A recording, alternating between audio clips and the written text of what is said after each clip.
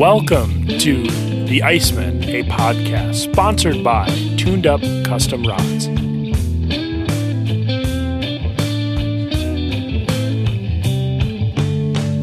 Get closer, get louder. Get closer, get louder. Well, you were using your radio voice. I have a wonderful radio voice. Yeah, I know. Love 105. Love 105. WJJY. Yeah. Okay. All right. So, introduction for me. I am John Burback. I grew up in White Bear Lake, very close to a very, very good fishing lake. I still will say that to this day.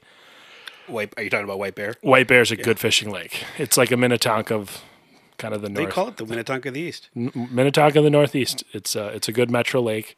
Now, when you were there, when you lived there, what was the water level like? The water level was normal. Okay.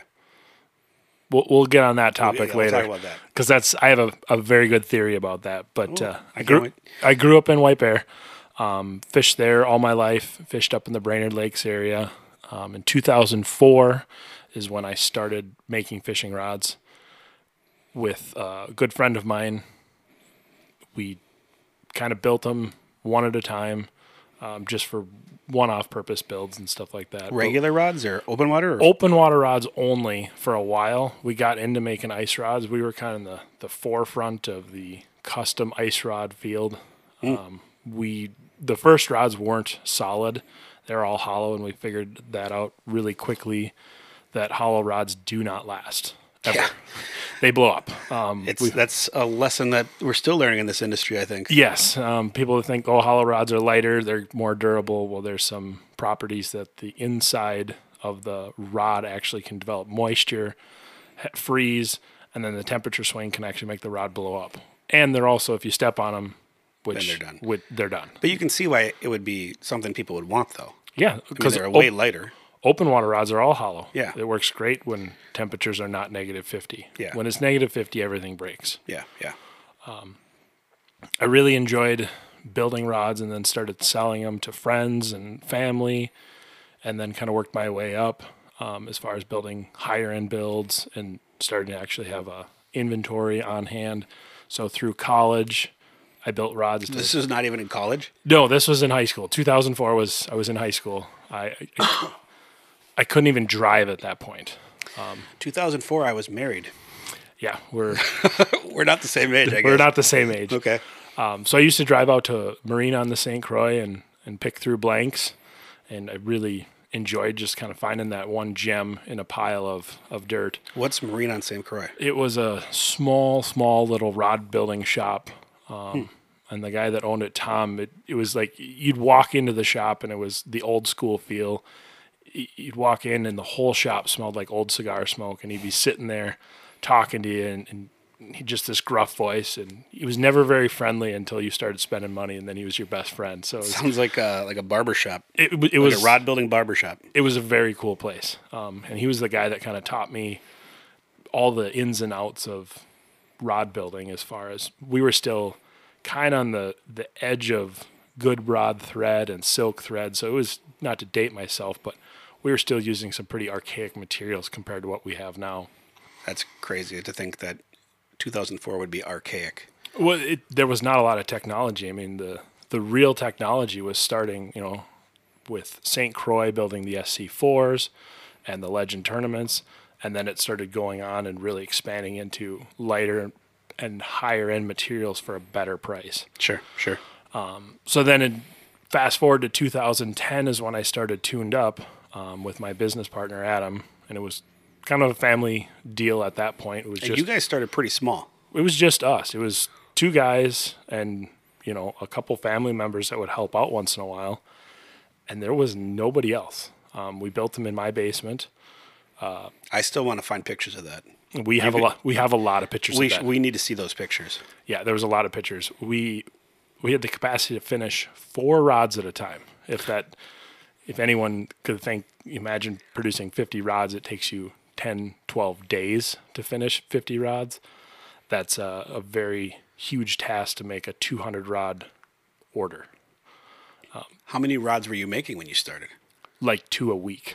Two rods a week. Okay. It was very slow. We started off in open water, and Did you? that's where my heart lies as far as building is open water. Ice rod, I'm much better at it as far as constructing the blanks. We started off building with existing designs. We weren't happy with them, so we kind of moved on and tried to build our own designs and found some very good companies along the way to really take the next step as far as a rod builder. And This is with the ice rods now. yes, Yeah. create our own ice rods. Yeah. And there's a lot of people that helped us out along the way of, creating a split grip, creating a different type of handle, using REC recoil guides, which arguably are the best guides still for ice rods. Oh, yeah. And then 10 years of doing this, now I get the honor of being on a podcast and hosting a podcast, just because it's another outlet for us to tell a story.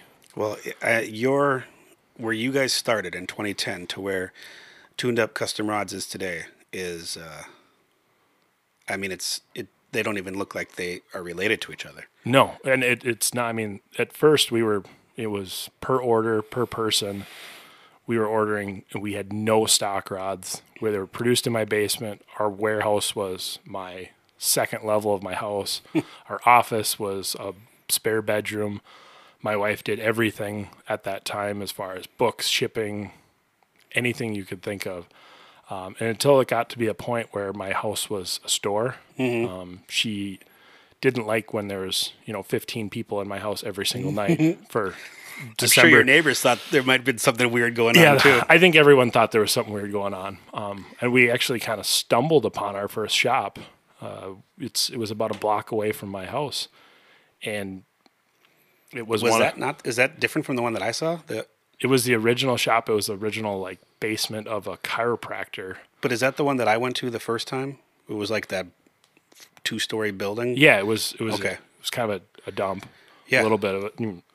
It used to rain inside the building. That's why we had to move. And no joke, it was because the roof was plugged. It started raining inside, so we had to move all our upstairs office space to the downstairs so it didn't rain inside the building. Yeah, it was a functional place. Yeah, it was. It was just small. It was basically a chiropractor office. And you outgrew it. Pretty quick. How long were you there? 2 or 3 years.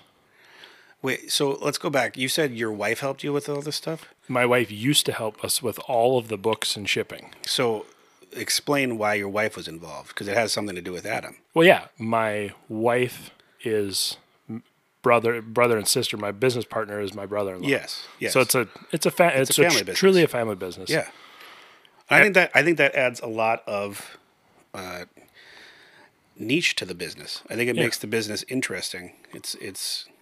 There's a reason for it. There was a reason the two of you got together. You weren't just someone answering an ad in the paper saying, I can build rods too. No, we were, It was more organic. Yeah, he was the sales side of things. He's very, very good at selling. Mm-hmm. That's his niche, and I'm very good at making, which makes a really good partnership. He can sell what I can make. Yep. The design aspect, that's been both of us over the years. Each one of us has credit to one of the rods. But we've built, 12 models of rods now. We have a whole lineup. We've built models that have went through a couple of years, and then that style of fishing dies off. Mm-hmm. And certain years, when Lake Superior freezes over hard, we sell a lot of Laker rods to that market. And yeah. So, Dan, you gotta tell your story too. How'd you even get hooked up with Tuned Up? By your business partner selling me. He sold me. No, so my name's Dan, Dan Baker. I'm a teacher by trade. That's my day job. I've been teaching for 17 years now. And when I grew up in Brooklyn Park. I'm a family of 4 boys, and we lived on a pond. And we would go out in the backyard, and we'd fish in the back of our pond all the time. And fishing wasn't like a passion for any of us. It was just something that we did for fun every now and again. And we didn't care we didn't care what we caught. In fact, when we caught stuff, we didn't really even know what we caught. It was a lot of bullheads. That's how everyone grows up, though. We all kind of forget that. I caught my first bullhead in like 15 years last week. I hadn't even seen one since. There used to be everywhere. They used to be everywhere. But then we also all fished ditch ponds when we were kids. So go Yeah. fish ditch ponds, you'll probably I'll start probably catching find more bullheads. Bullheads. Yeah. So going from there, my dad loves to fish. He used to take us fishing quite a bit. Kind of ironic. My dad's allergic to fish, so I never grew up eating them. And to this day, I have no interest in eating any fish. Love to catch them, don't like to eat them. That's a new idea for a podcast. You eating fish on the show and seeing if you're allergic or not. I will eat it. It just is. It is the very last choice that I would make for food. It's not what I want to eat. So anyone who wants to share a secret fishing spot, I'm the safest person to share it with because I will catch the fish and put them right back in the water for you. I'm never going to eat your fish. I am the exact opposite. Yeah, John. I love eating fish. I eat crappies, walleyes, bluegills. I don't eat bass or northerns now, but that's... Yeah, I have no interest in that. So then going from going fishing as family, when I was in high school, my dad got a boat. It was our first boat that we had as a family, and it was a 1985 Four Winds. So it was a runabout, a bow rider, and we'd take that thing out to Lake Minnetonka, and him and I would go out late at night, like 11 o'clock at night. We'd go fishing, and we'd just troll and catch slop garbage fish, basically. But it was fun. And I got interested. I got hooked on it. And then that boat didn't last super long, and then I went off to college and kind of took a little break from fishing. And when I got back from college and got married, I started to get more interested in it. And my brother, my youngest brother, worked with your brother-in-law, Adam. He worked with him at another company, and he was always telling me about, I got a friend who owns this ice fishing rod company. They're like super great rods, and I was like, well, okay, I'll someday maybe. And then finally I got to the point where I thought, I want to go ice fishing. I had some friends that I taught with who went ice fishing, and they took me out. And I remember I knew I was going to go out pan fishing with them on Pelican Lake. Do you remember when Pelican in Monticello was like the lake? It was unbelievably hot. Unbelievable. It was an epic lake. Epic. And I was going out with them, and I went to Fleet Farm, and I bought a rod, and I was so proud of this rod. I was like, I got the best rod. And I got out to the lake, and they looked at me like, what were you thinking? So to go crappie fishing, I bought a 30-inch medium-heavy ugly stick. You couldn't feel anything on that. It was the worst choice I could have made. But in my mind, I got the biggest rod I could get, and that meant it was good. Yeah, that's not the way this... Turns out that's not how it works. No, not at all. I learned that real quick when I was sitting next to them. There was three of us sitting in a two-man Frabill, and the two of them on both sides. I was in the middle, and the two on both sides of me were just picking and crappies you're up. not small guys either. No, it was tight. Is solid. You're in there. We were in there, and 3 holes, and there was maybe 6 inches of ice between the holes. I mean, we were tight, and I couldn't catch a fish, and they were just pounding, and I'm like, there's something wrong here. And after going out with them a few times and finding out what a spring bobber was, and then actually getting some success, I started to think maybe I wanted to do some more fishing. So I talked to my brother and had a conversation with Adam, and wound up meeting Adam at the ice show, the St. Paul Ice Show. And that must have been... Were we on the main floor at that time? You were on the main floor. Because we used to be up in the boondocks with Stryker Ice when we both first started this. No, you were on the main floor, and the booth is almost where it was now, but it was facing towards where all the ice castles are. You know what I'm talking about? Facing towards the back room. Yep. And it was just a rectangle booth. It was a smaller booth. Okay. So you didn't did we have the 4-tracked machine in there at that year? No. Okay. You just had the tall ice rod cases, and I had my son with, who was maybe 4 at the time. Yeah, and Devin was pretty young, yeah. And he was touching the rods, and Adam's like, don't let him do that. Well, if everyone knows, those ice shows are terrifying for rod builders because if we've had this happen a couple times, is people walk into the rod racks and they dump out 80 rods in 1 second, and they're everywhere. Yeah. Yep. So it's terrifying for us once. And you're so crowded in there, it'd be so easy to step on a rod. And I told Adam what I wanted, and we had talked about how, I like to go walleye fishing. At that time, my older brother, had set up a yearly ice fishing trip up to Red Lake, and so I knew I wanted a walleye stick, but one that I could still panfish with if I needed to. And he set me up with a Precision. So that's the best. We always say it's the best universal rod you can buy. It is the most versatile rod for sure. So I picked up that Precision, and I could not have been more proud of that thing. He gave my son a hat, which I was immediately put on my head because his head was too small. I love that rod. I took that rod home and I showed it to my buddies who I'd been fishing with, and I was like, guys, you have no idea. And immediately broke it. Immediately.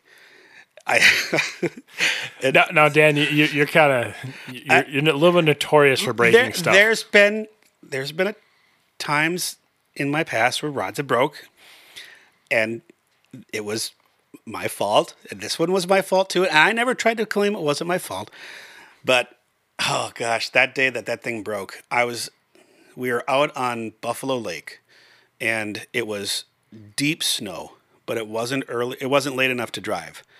And it was a year where there was a lot of slush on the lake.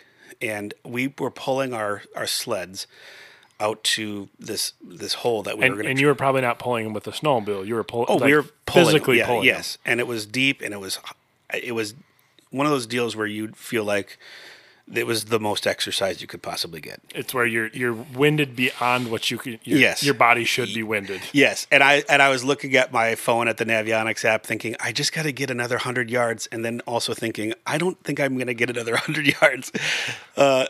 So we stopped and I drilled a couple holes and I fished a little bit and I couldn't catch anything. And then I thought, okay, well, we're going to move to another spot. I'm going to do it quick. I don't have to worry about it. So I just put my rod on my sled. I didn't put it in the case, and then got to the next spot, got everything set up, and got fishing, and I got a bite, and I went to set the hook, and the tip just folded over. It was gone. There was no tip. And I looked at that thing, and my buddy was sitting next to me, and he looked at me, and we both knew what happened, and I thought, oh my gosh, what did you do? It was a bad thing.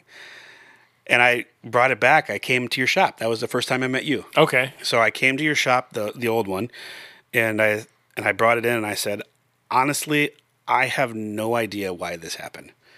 I said, I don't know what happened. And you looked at it. You looked at it for maybe a half a second. You said, you burnt it. You burnt the tip. And I said, burnt the tip? How could I have burnt the tip? He goes, well, did you have a heater in your shack? I said, yeah, but it was never near that. He goes, what kind of auger do you run? I said, Strike Master. He goes, yeah, you touch the exhaust with the Strike. Yeah, because you can tell what the carbon fiber does is it's kind of ripply. And so then immediately I'm back on the ice. I'm seeing myself put my rod on my sled, thinking it's just going to be a quick jaunt over to the next spot. And then I knew I put it right on the exhaust after running that auger, and it just changed the fiber. You couldn't see it.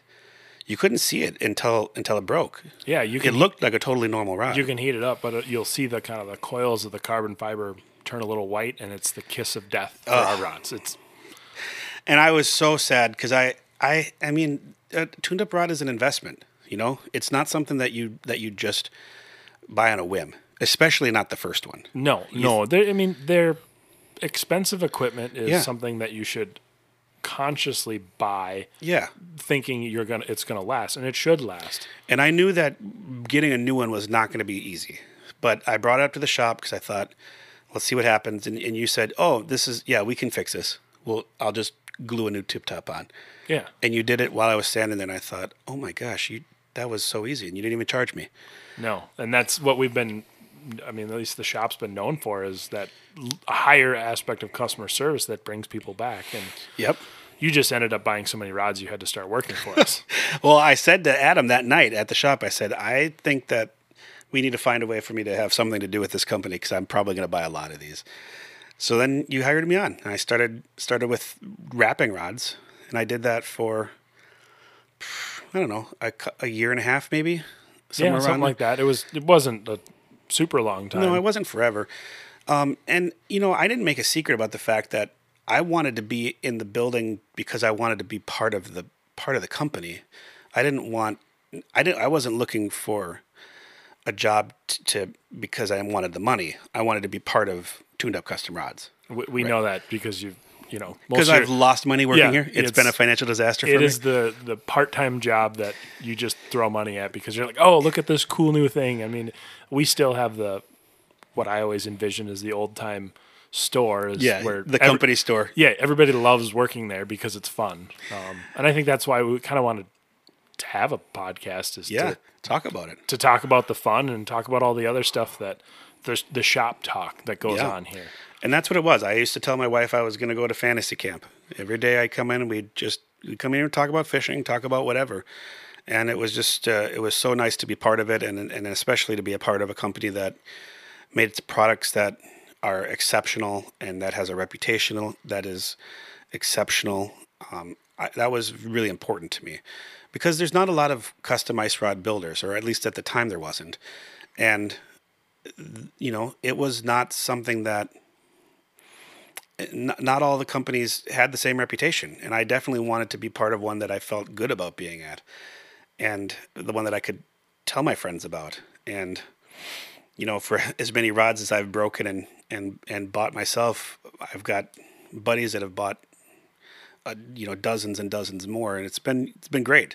So now I go fishing, and everyone I'm in the house with has a tuned up rod. Everyone's wearing a tuned up shirt, and it's great to be able to bring that to people I'm interested in being with and feel comfortable and feel good about promoting it because they are exceptional. Well, and the Tuned Up Custom Rods name, Adam and I were car guys originally. I'm still kind of a car guy and going through a new restoration of a car currently.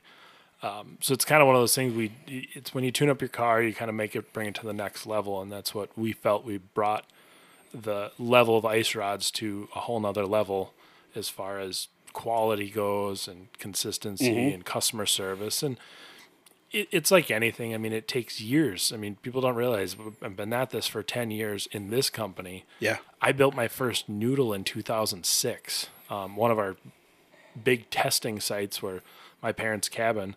My brother and I would fish our noodle rod in a basin bite and just kill people. I mean, we'd sit around with people watching us putting on a clinic.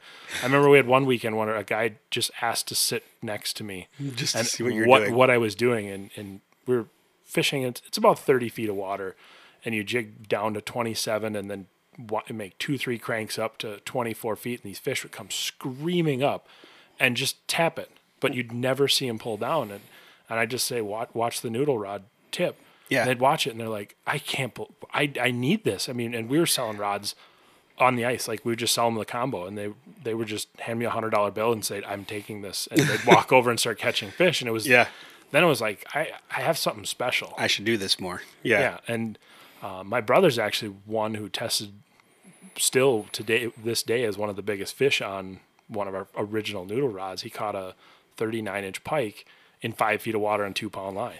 Fought it for a legit half hour. At least, yeah. And it was one of those things where, by the time you're done fighting it, the house is up, the heater's off, there's a crowd around you because everyone wants to see this fish. Yeah. And I had taken off my jacket. I'm down to just a T-shirt because it was late March. Yeah. And I reached underneath the ice and I'm feeling around for it, and finally gilled it underneath the ice. I mean, the ice is probably 2.5 feet thick still. Pull it up and pull this. It looked so big when you pulled it up through the ice. Oh, I mean, a 39-inch pike is big. Oh yeah, and it was full of spawn. I mean, it's as far as a pike goes, you can't get anything bigger than that time of year. Yeah. And that fish was magical to watch that crowd, and people are like, "Oh my gosh, I need that rod." It handles little fish and big fish, and I think that was the thing. Like, we really have something with the first kind of custom rod that we built, and those were back in the day where it was a one-off build. We hand sanded the blank. It took us, 10 hours to build one rod. Yep. We don't do that anymore because it's first of all, because you've got the design down now. Yeah, it's not cost effective and it's not consistent. So just because your rod would have been awesome back in the day, the next one doesn't turn out at all like that. Yeah. And we weren't kicking out a consistent product. Yeah. Yeah. Well, you had said that you're kind of an open water guy at heart, and I'm kind of the same way. The open water fishing is, I love ice fishing, but I really love open water fishing.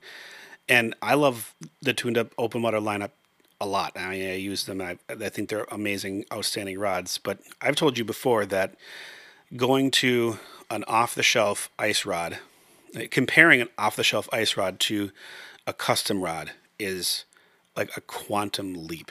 It is. It's not. It's they're not similar. No. People. I always tell people like the whole design we take, and this is why I think ice fishing rods have taken such a leap. And I know we're kind of getting off topic a little bit of just an introduction, but the ice rod we took basically our precision. We took a 6/8 jigging rod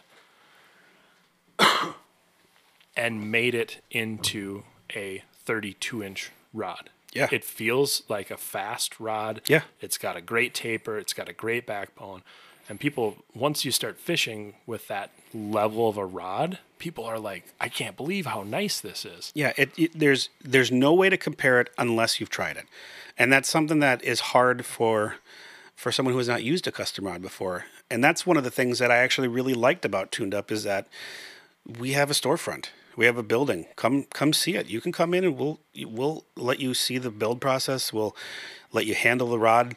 We'll let you see what it's about before you have to pay for it, which is, I mean, until you have actually handled one, it is hard to understand why they're expensive and why they're better. Yeah, it's a night and day thing. Where people don't realize how much goes into one, how much development. Yeah. I mean, people always talk about it's like, oh, you must develop 100 rods a year. It's like, well, we probably develop 10 to 15 new designs, but one sticks every other year. It's not like we, you make 10 new models and all of them are gold. It's the bullwhip took a long time to make, and the bullwhip was one of those kind of gems as far as one of the most versatile rods. The bullwhip is by far my favorite rod that we make. Absolutely my favorite.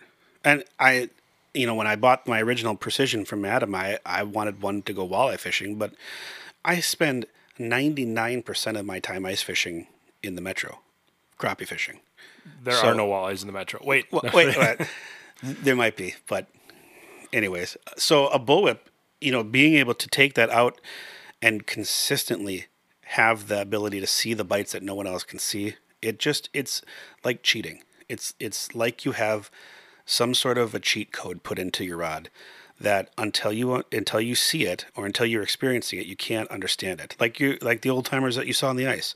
They literally couldn't understand what you were doing until they did it. And the problem with those old timers on the ice, they're sitting next to me, and I felt kind of bad because I limited out so quickly. Yeah. And this was, this is back in 06, 07, so we're fishing in a pretty remote, it's not real remote lake, but there's not a lot of people on the lake. There's probably 10 guys, and they're all just standing around watching you pull fish after fish 5 feet away. Yeah. And I'm like, there's fish down there. He's like, yeah, I just can't see them. I'm like, just set the hook. They're on your jig. It was just, they were so light biting and such an up bite that you could not feel any of them. And now with how popular the sport's gotten and how much more, how many more people there are on the ice every year, you need to have that level of sensitivity because the fish have gotten conditioned. Well, when I first started in this industry, I worked at Fleet Farm. We're going to say way back in the day when I was in high school. I saw all the new stuff. We started off with Eskimos were green with bench seats, and that was like the cool thing. And they were like $200, and everybody bought one. There was no quilted fabric. Were the otters purple still? The otters were. I think the otters were. Yeah, they were purple, but they were canvas, and they weighed a ton. Mm-hmm. So the whole industry has changed dramatically. The electronics. I started out on a Hondex 8. People are like, "What's that?" I'm like, "Well, I got it from an old friend who used to fish with Dave Gens back when Dave Gens wasn't a big deal compared to what he used to be. He was just a guy. Him and the Grizz. The Grizz used to. They all fished out of these huts and had Mickey Mouse boots, and there was no. Everybody wore camel. You just wore what you went deer hunting to go ice fishing. The whole sport really has revolutionized and changed so much. If my flasher runs out of batteries, I go home. I have fished without a flasher once in my life now. Yeah. It is terrible. It's not worth it. No, it sucks. It puts you back into the old days. Yeah, when I can remember one of my very first ice fishing memories. I fished with my uncle, my dad, and my cousin on Mille Lacs. That we had no flashers. We ate hot dogs and beans like for 3 days straight, and we caught eel pouts. That's all we caught were just disgusting eel pouts. Yeah. And there was no like moving. There was no. I mean, we just had bobbers, and it was boring as all. And that's what ice fishing was to me when I was a kid. We would, as Boy Scouts, go to an ice fishing tournament every year on Glenwood Lake. Maybe it wasn't Glenwood Lake. It was in the town of Glenwood. Maybe it was Glenwood Lake. And we would we'd go out there and we'd drill a hole and we'd stand there and we'd put on an atom bomb and just set the hook a foot off the bottom and just sit there and watch the bobber. But that's what we all. That's what it was. I remember one of my first memories with my dad fishing. We took one of the blue Mora hand doggers in the middle of March to go perch fishing. He drilled 2 holes. I thought he was going to die. And then I have that same memory. Proceeded to put the cover on and slice his finger almost off. I remember this very vividly because I'm like, Dad, I was very young, probably 12. I remember reading the blades are very sharp. I'm like, Dad, the blades are very sharp. Well, he cut his finger and he's gushing blood. And I'm like, why are we doing this? Yes. But we caught, well, to me, they were giant 10-inch perch for hours. Yeah. But we had no house. We sat on the back of the pickup truck. Yep. And thinking back, if it wasn't 30 degrees out, I would have been miserable as a kid. Yeah. I only bring my kid out when it's kind of fair weather. It makes it a lot more enjoyable for him. And I think what people need to remember, don't bring your kid out for 10 hours. That's the hard thing. You know, you want to go out and you want to catch fish. You want to put in the time and the effort. But if you want to have your kids like it, they have to have a likable experience. Yeah, they're the future of the sport. My kid now, he'll sit out there for 3-4 hours, but we still have to have snacks. Yep. He still has to have an enjoyable experience. Yeah. And he has to have an ice scoop in his hand so he can chip at the ice for 2 hours. Yeah. My kid likes to play with the camera. He just wants to raise it up and down and drop it in the mud. Yep. Yeah, weird things happen. Yeah. But on this podcast, we're not going to just talk about ice fishing the whole time. No, we're going to try to dip on a bunch of topics because I'm kind of a true sportsman at heart. I love all the different sports, shooting sports, hunting, fishing, both fly, ice, blue water, brackish water. I've done a lot of different fishings. I've been out all over. I've fished in Washington. I've fished in Maine. I've fished a little bit everywhere. You are very extensive in that. Yeah. But you're my gun guy. Yeah. You're my gun guy. And when I've needed you. You've helped me out. You've built my AR. You built the upper for my 300 Blackout. Yeah, I like to dabble in guns. You've repaired several of my guns. Yeah, we're going to talk about all that stuff. So this podcast isn't just going to be limited to a little bit of stuff. It's going to be kind of a very broad range. Outdoors. Yep. Yeah, absolutely. I think it's going to be good. Cool. Well, this has been the first episode 1 of ICEMEN, a podcast presented by Tuned Up Custom Rods. We're going to put out one of these every single week. We hope you tune in. We hope you find us every week. Make sure that you follow us. We're going to have our Instagram and our Facebook page. Follow us so you can find out every time we post a new episode. And we can't wait to take this journey with you. Absolutely. Oh, we didn't even talk about how we're going to have special guests. Oh, we kind of forgot about that. We got so excited. I got lost in your eyes, and we talked about fishing, and I forgot all about the fact that we're going to bring some people in here. Yes, we have a pretty good guest list. And if you're one of the people that are like, hey, I want to hang out at the shop for a night, shoot us an email, send us a message on the website, Instagram, Facebook, whatever. Yeah, we want to talk to people. And this is not an interview show. That's not our goal. Our goal is to just talk. We want to talk about fishing. We want to talk about outdoors. We want to just talk. So, yeah, we'd love to hear from you guys. We'd love to have you as guests. But do look forward to seeing some people who you've heard of before sitting at our table, talking about fishing, talking about hunting, talking about outdoor stuff. All right. That's it. Signing off. Have a good night, guys. Bye.